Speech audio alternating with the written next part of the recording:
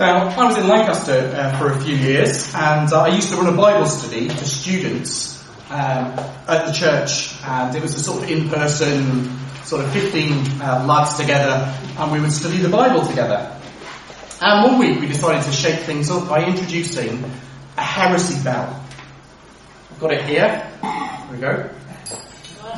It's simple, just sort of put it on the table and dinged it. That was the idea. We had it. The idea was that we said one of the leaders of the group at some point in the meeting would say something that was wrong about God, something that was heretical.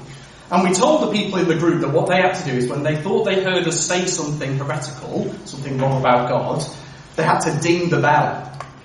Now, it was an interesting result of what happened afterwards, because some people in the group decided that every other sentence it was, hit the bell and must have said something wrong. They were a bit gung-ho. But other people, they sort of sat there and they never rung the bell, even when we'd said something that was sort of blatantly wrong.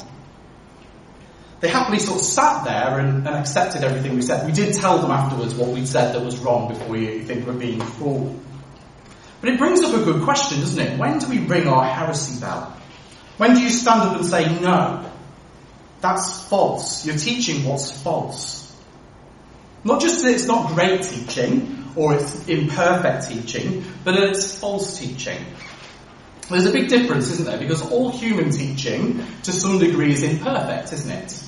It might be unclear, it might be clumsily worded, it might be overly simplistic, or overly complicated. There might be the odd mistake or slip of the tongue or factual error, so that sometimes people say or write what they don't mean. At another church, I once was doing a talk and I gave a Bible reference that was in the wrong book. I think about 3 people came up afterwards. You got the wrong reference in your talk. And they were quite serious about it. But even then, they didn't call me a false teacher. So it's not just about errors or sort of mistakes that we can make, but false teaching, actually teaching what is false. And in John's day, as in our day, there were false teachers, but they're not easy to spot, are they? They don't sort of stand up and announce themselves that, hello, I am a false teacher. They don't wear a sort of badge or a sticker to tell you who they are. John here in verse 1 calls them false prophets. Those who claim to speak in the name of the Lord, but actually teach what is false. People who claim to be indwelt by the Holy Spirit, as all true Christians are, but in fact it seems another spirit is at work there. But as I say, they're not always so easy to spot, are they? They don't have horns coming out of their heads or signs around their neck. Jesus calls them wolves in sheep's clothing.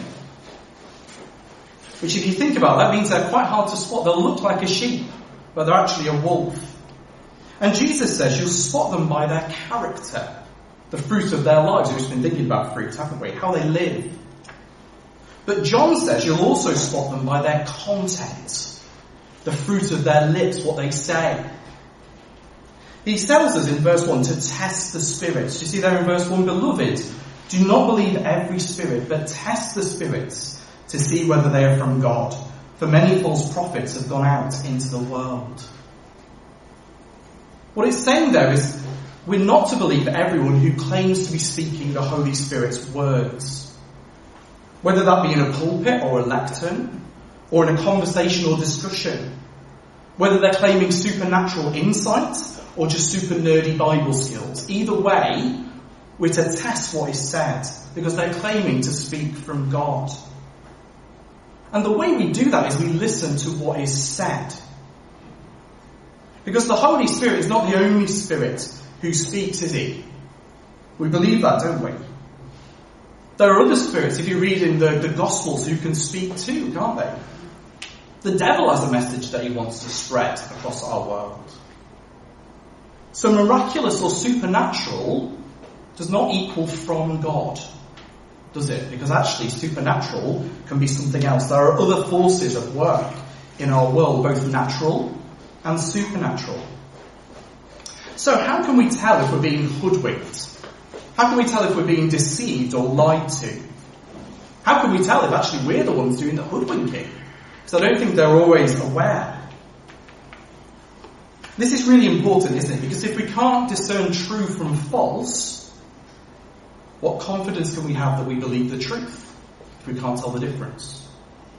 If we can't tell whether we're being taught what is true or not, what confidence can we have that we're growing in the true faith and not actually drifting away into a counterfeit one? How can we know whether we're being taught the truth by someone if the Spirit is really speaking through them? Even me. This morning, how can you tell if I'm telling you the truth or if I'm a false teacher? Now, originally, we were going to look at 3 tests this morning that John gives us in these verses. I got a bit carried away in prep this week, so we're just going to look at one, the first one, in so from verses 1 to 4, and then we're going to look at the other 2 another time. But test 1 is, what do they say about Jesus? How do we know if the Spirit is speaking through someone? What do they say about Jesus? Have a look with me again at verses 2 and 3. By this you know the Spirit of God. Every spirit that confesses that Jesus Christ has come in the flesh is from God. And every spirit that does not confess Jesus is not from God. This is the spirit of the Antichrist, which you heard was coming and now is in the world already. 2 things we see here. Firstly, if the Holy Spirit is really speaking through a person, they'll tell you about Jesus. If the Holy Spirit's really speaking through a person, they'll tell you about Jesus. Think about that for a second. A Spirit-filled teacher talks about Christ. We get asked quite a lot about our view on the Holy Spirit. Do we believe that he gives miraculous gifts? Things like that. But John says, really, if you want to know whether the Spirit is present, ask them about Jesus. Listen to what they say about him. Because the test of the Spirit is what they confess, not about the Spirit, but about Christ. Paul says much the same in 1 Corinthians 12 verse 3. You'll see it on the back of your notice sheet. 1 Corinthians 12 verse 3. Therefore, I want you to understand that no one speaking in the Spirit of God ever said Jesus is accursed. And no one can say Jesus is Lord except in the Holy Spirit. So what we say about Jesus reveals the presence or absence of the Spirit. Just as our acceptance or denial of Jesus determined whether we had the Father back in chapter 2, so the acceptance or denial of Jesus determines whether we have the Spirit here in chapter 4, whether he's speaking through us. So it's not about flashy signs and wonders or predicting the future. Jesus talks about false prophets, the same word as we have in verse 1, in Matthew 24, who will perform great signs and wonders, but they'll do it to deceive people. In the Old Testament, people were warned of false prophets who would be able to perform signs and wonders and even predict the future. But if their message was to serve a different God, then they were to ignore them. So if the Holy Spirit is really speaking through someone, it's what they say that will reveal it. Specifically, what they say about Jesus. They'll talk about Jesus. Secondly, though, if the Holy Spirit is really speaking through a person, there's something specific that the Holy Spirit will confess. That Jesus Christ has come in the flesh. That Jesus Christ has come in the flesh. Now that's not that will be the subject of every sermon or every conversation or every utterance. But it will be there in the mix of it all. And it certainly won't be contradicted. And if it is contradicted, then there's a big problem. Now what it's saying here is more than just that Jesus was real. We saw the historical test again right back in chapter 1, didn't we, that John put to us. Do we believe that Jesus is real? Do you believe these events actually happened? But this is more than that. It's talking about Jesus' identity, his nature. It's saying that Jesus is the Christ of God, the anointed one, the eternal Son of God. That's the first thing. But then secondly, that he also became a man, took on flesh, became a human being. I would say probably the majority, or at least a huge amount of false teaching over the past 2,000 years, has fallen down at this point. Who is Jesus? Now I don't want to give you a percentage because I've been making it up, but this is a litmus test for false teaching. Do they say that Jesus is the Christ, God's only begotten Son, and that he came in the flesh, that he took on manhood and kept it. Now, it might seem quite simple. One simple test, two simple points. But again, it's not always that easy to spot. You see, one of the problems that we have is that compared with Christians historically, we're generally a bit unclear on our understanding of the nature of Christ, of how those two fit together. If you like, our heresy bell isn't quite as attuned as it should be, as it was in previous generations. I think there's three reasons for that. The first one is that there's a general move away nationally and globally away from systematic doctrine, sort of the isms and all those sorts of things, and away from creeds as well. Now, I think that's healthy in a way. God doesn't give us a systematic theology, did he? He gave us a Bible to read. But on the other hand, all false teachers agree on the Bible in some form. But it's when you start to dig under the surface that the problems arise. So nearly every false teacher would say that Jesus is the Son of God. It's written there in the Bible, isn't it? They can't really contradict that. But how they would understand that term is very different from what we would say. So it's when you actually start to dig underneath that the problems come. There's a long list of people with very weird, wrong and differing views about Jesus down through the ages who could say Jesus is the Son of God. So we actually need something to be able to dig underneath it, some systematics to be able to talk about it. Though actually one of the most common ways that the falsehood is taught here is that it just isn't taught. We don't talk about the nature of Christ. We don't talk about the fact that he took on flesh and what that means. Would you know, for example, if I was a heretic in this area, have we talked enough about the nature of Christ for you to know if I held the wrong view? And that's a challenge to me and to you as well, isn't it? To know what is right in this area. So we mustn't be scared of systematics and ancient creeds as long as they sit under the Bible, not over the Bible. It's okay to look at them and talk about them as a help, but not as a replacement for the Bible. We don't teach those things, we teach the Bible. So that's the first reason why we've got a bit of a problem here. The second is that we think that the nature of Christ and all those sort of isms and things is the realm of professionals. By that I mean they think that it's for ministers or pastors or for theologians. But the thing is that we're all theologians, aren't we? We all have a view of God. We all have an understanding of God. In that sense, we're all theologians. We might be fairly sloppy ones, but we're all theologians. And pastors aren't professionals. We're Christians, just like everybody else. I don't think it's this important because I'm a pastor. I think this is important because I'm a Christian. And it's not as complicated as you might think. I mean, children used to be routinely taught about the nature of Christ through catechisms. So here's one for you, the Westminster Shorter Catechism. Only ever gets the first question ever quoted. Westminster Shorter Catechism. Here's question number 21. That's way down the list. Never gets quoted. Who is the Redeemer of God's elect? Answer.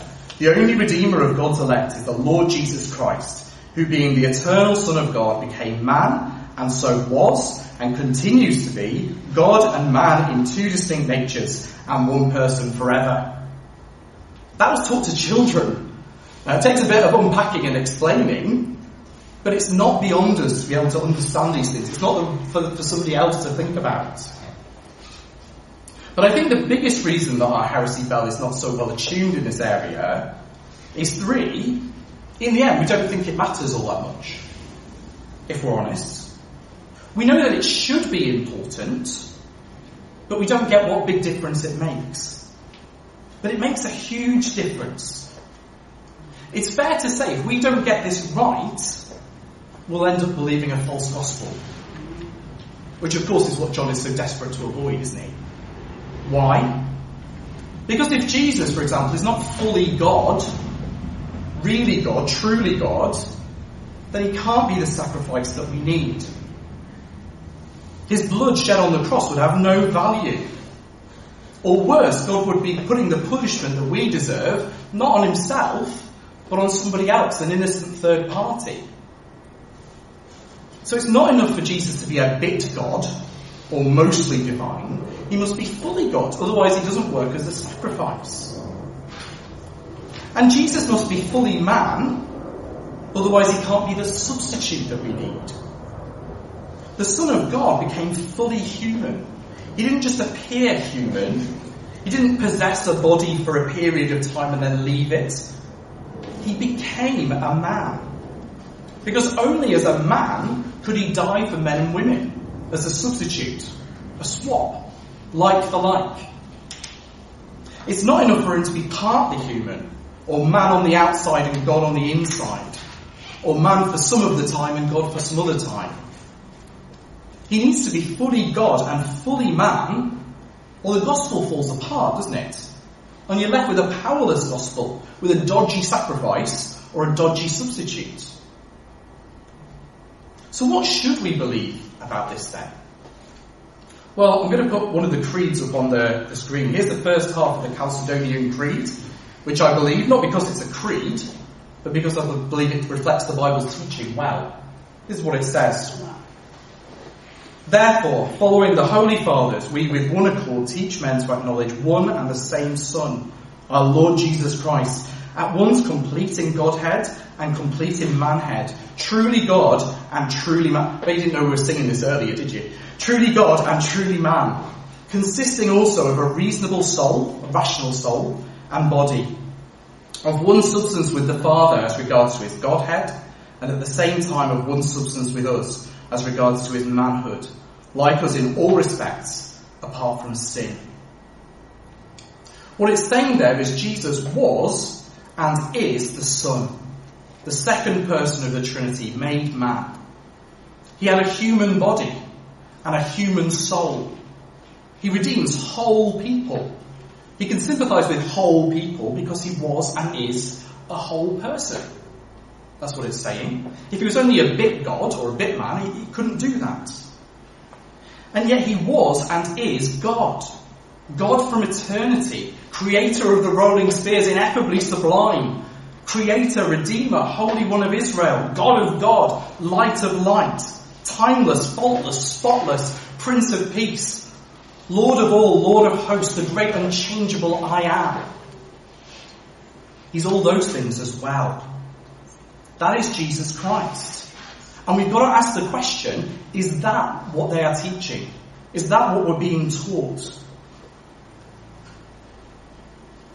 Is the person that's claiming to speak for God saying that? Maybe not in those exact words, but is that the gist? Jesus is the Christ, the Son of God, come in the flesh. If that's not what they're saying, says John, then it's not the Holy Spirit that's speaking. Whatever the signs, whatever the mantra, if it's not the Spirit of Christ speaking, says John, it's the spirit of the Antichrist. Have a look with me at verse 3 again.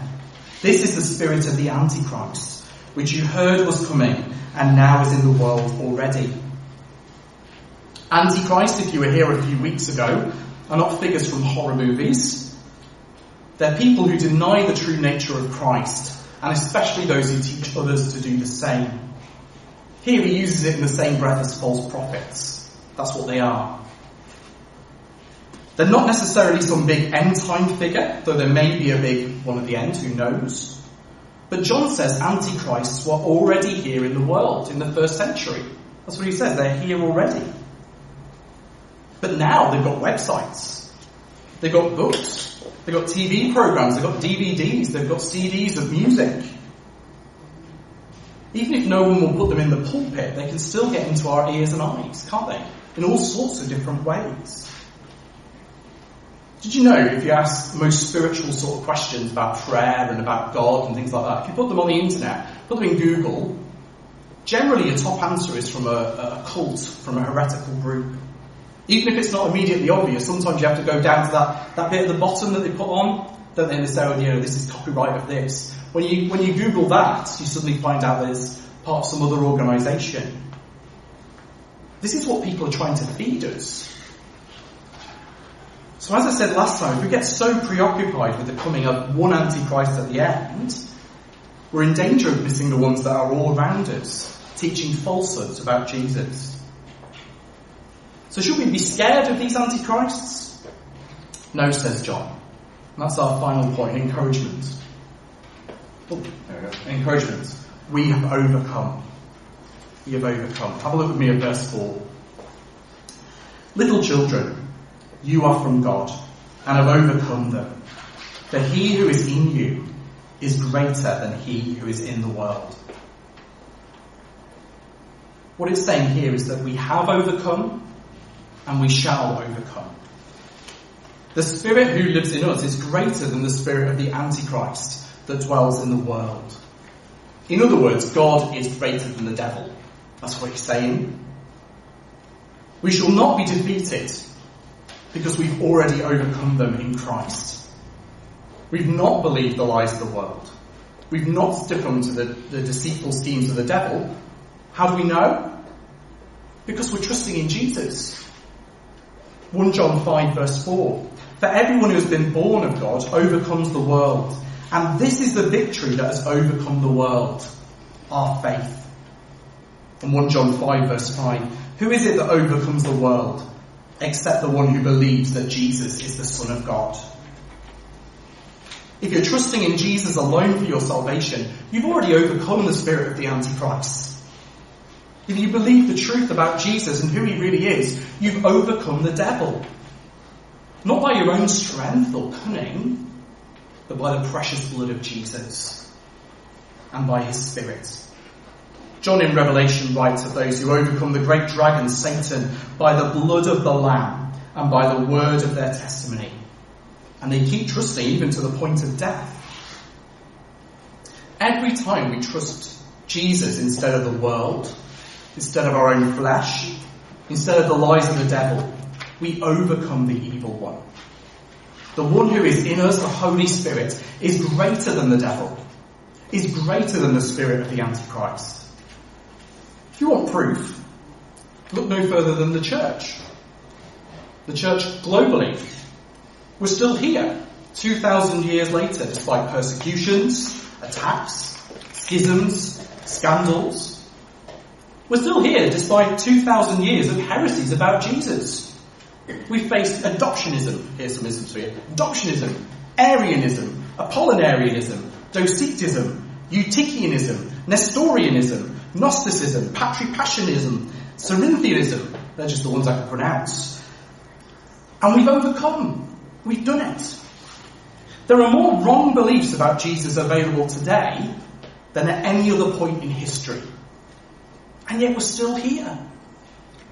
He who is in us really is greater than he who is in the world.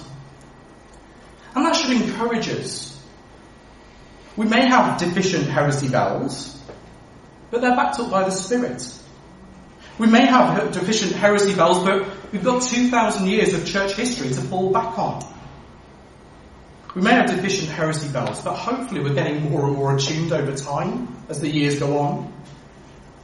As Paul writes to the Ephesians in Ephesians 4, he does this so that we may no longer be children tossed to and fro by the waves and carried about by every wind of doctrine, by human cunning, by the craftiness in deceitful schemes. Rather, speaking the truth in love, we are to grow up in every way into him who is the head, into Christ. Part of growing up in Jesus is that we're less susceptible to the lies of false teachers. We will overcome. So ring that heresy bell if you hear talk of Jesus being less than God or not quite man. Ring that heresy bell if they're telling you that Jesus was only God or only man. Ring that heresy bell if they're telling you that Jesus was God for a bit or man for a bit. And if you find that you're ringing your heresy bell all the time, whether in YouTube videos or book series or church sermons, move on somewhere else. Get some good truth. Find out who Jesus is and worship him. Give him the glory and the honour that he really is due as fully God and fully man. Let's pray. Father, God, thank you that he who is in us is greater than he who is in the world. Father, thank you that you've given us your Holy Spirit. We thank you for him, and we thank you that he helps us in this battle that we have in this world to keep believing the truth, to keep having faith. Father, we pray that that would be the case this week, that we would keep going, that we wouldn't believe the lies of the devil, but instead would believe the truth. And Father, pray you keep us going and growing and trusting in the Lord Jesus. We ask it in his name. Amen.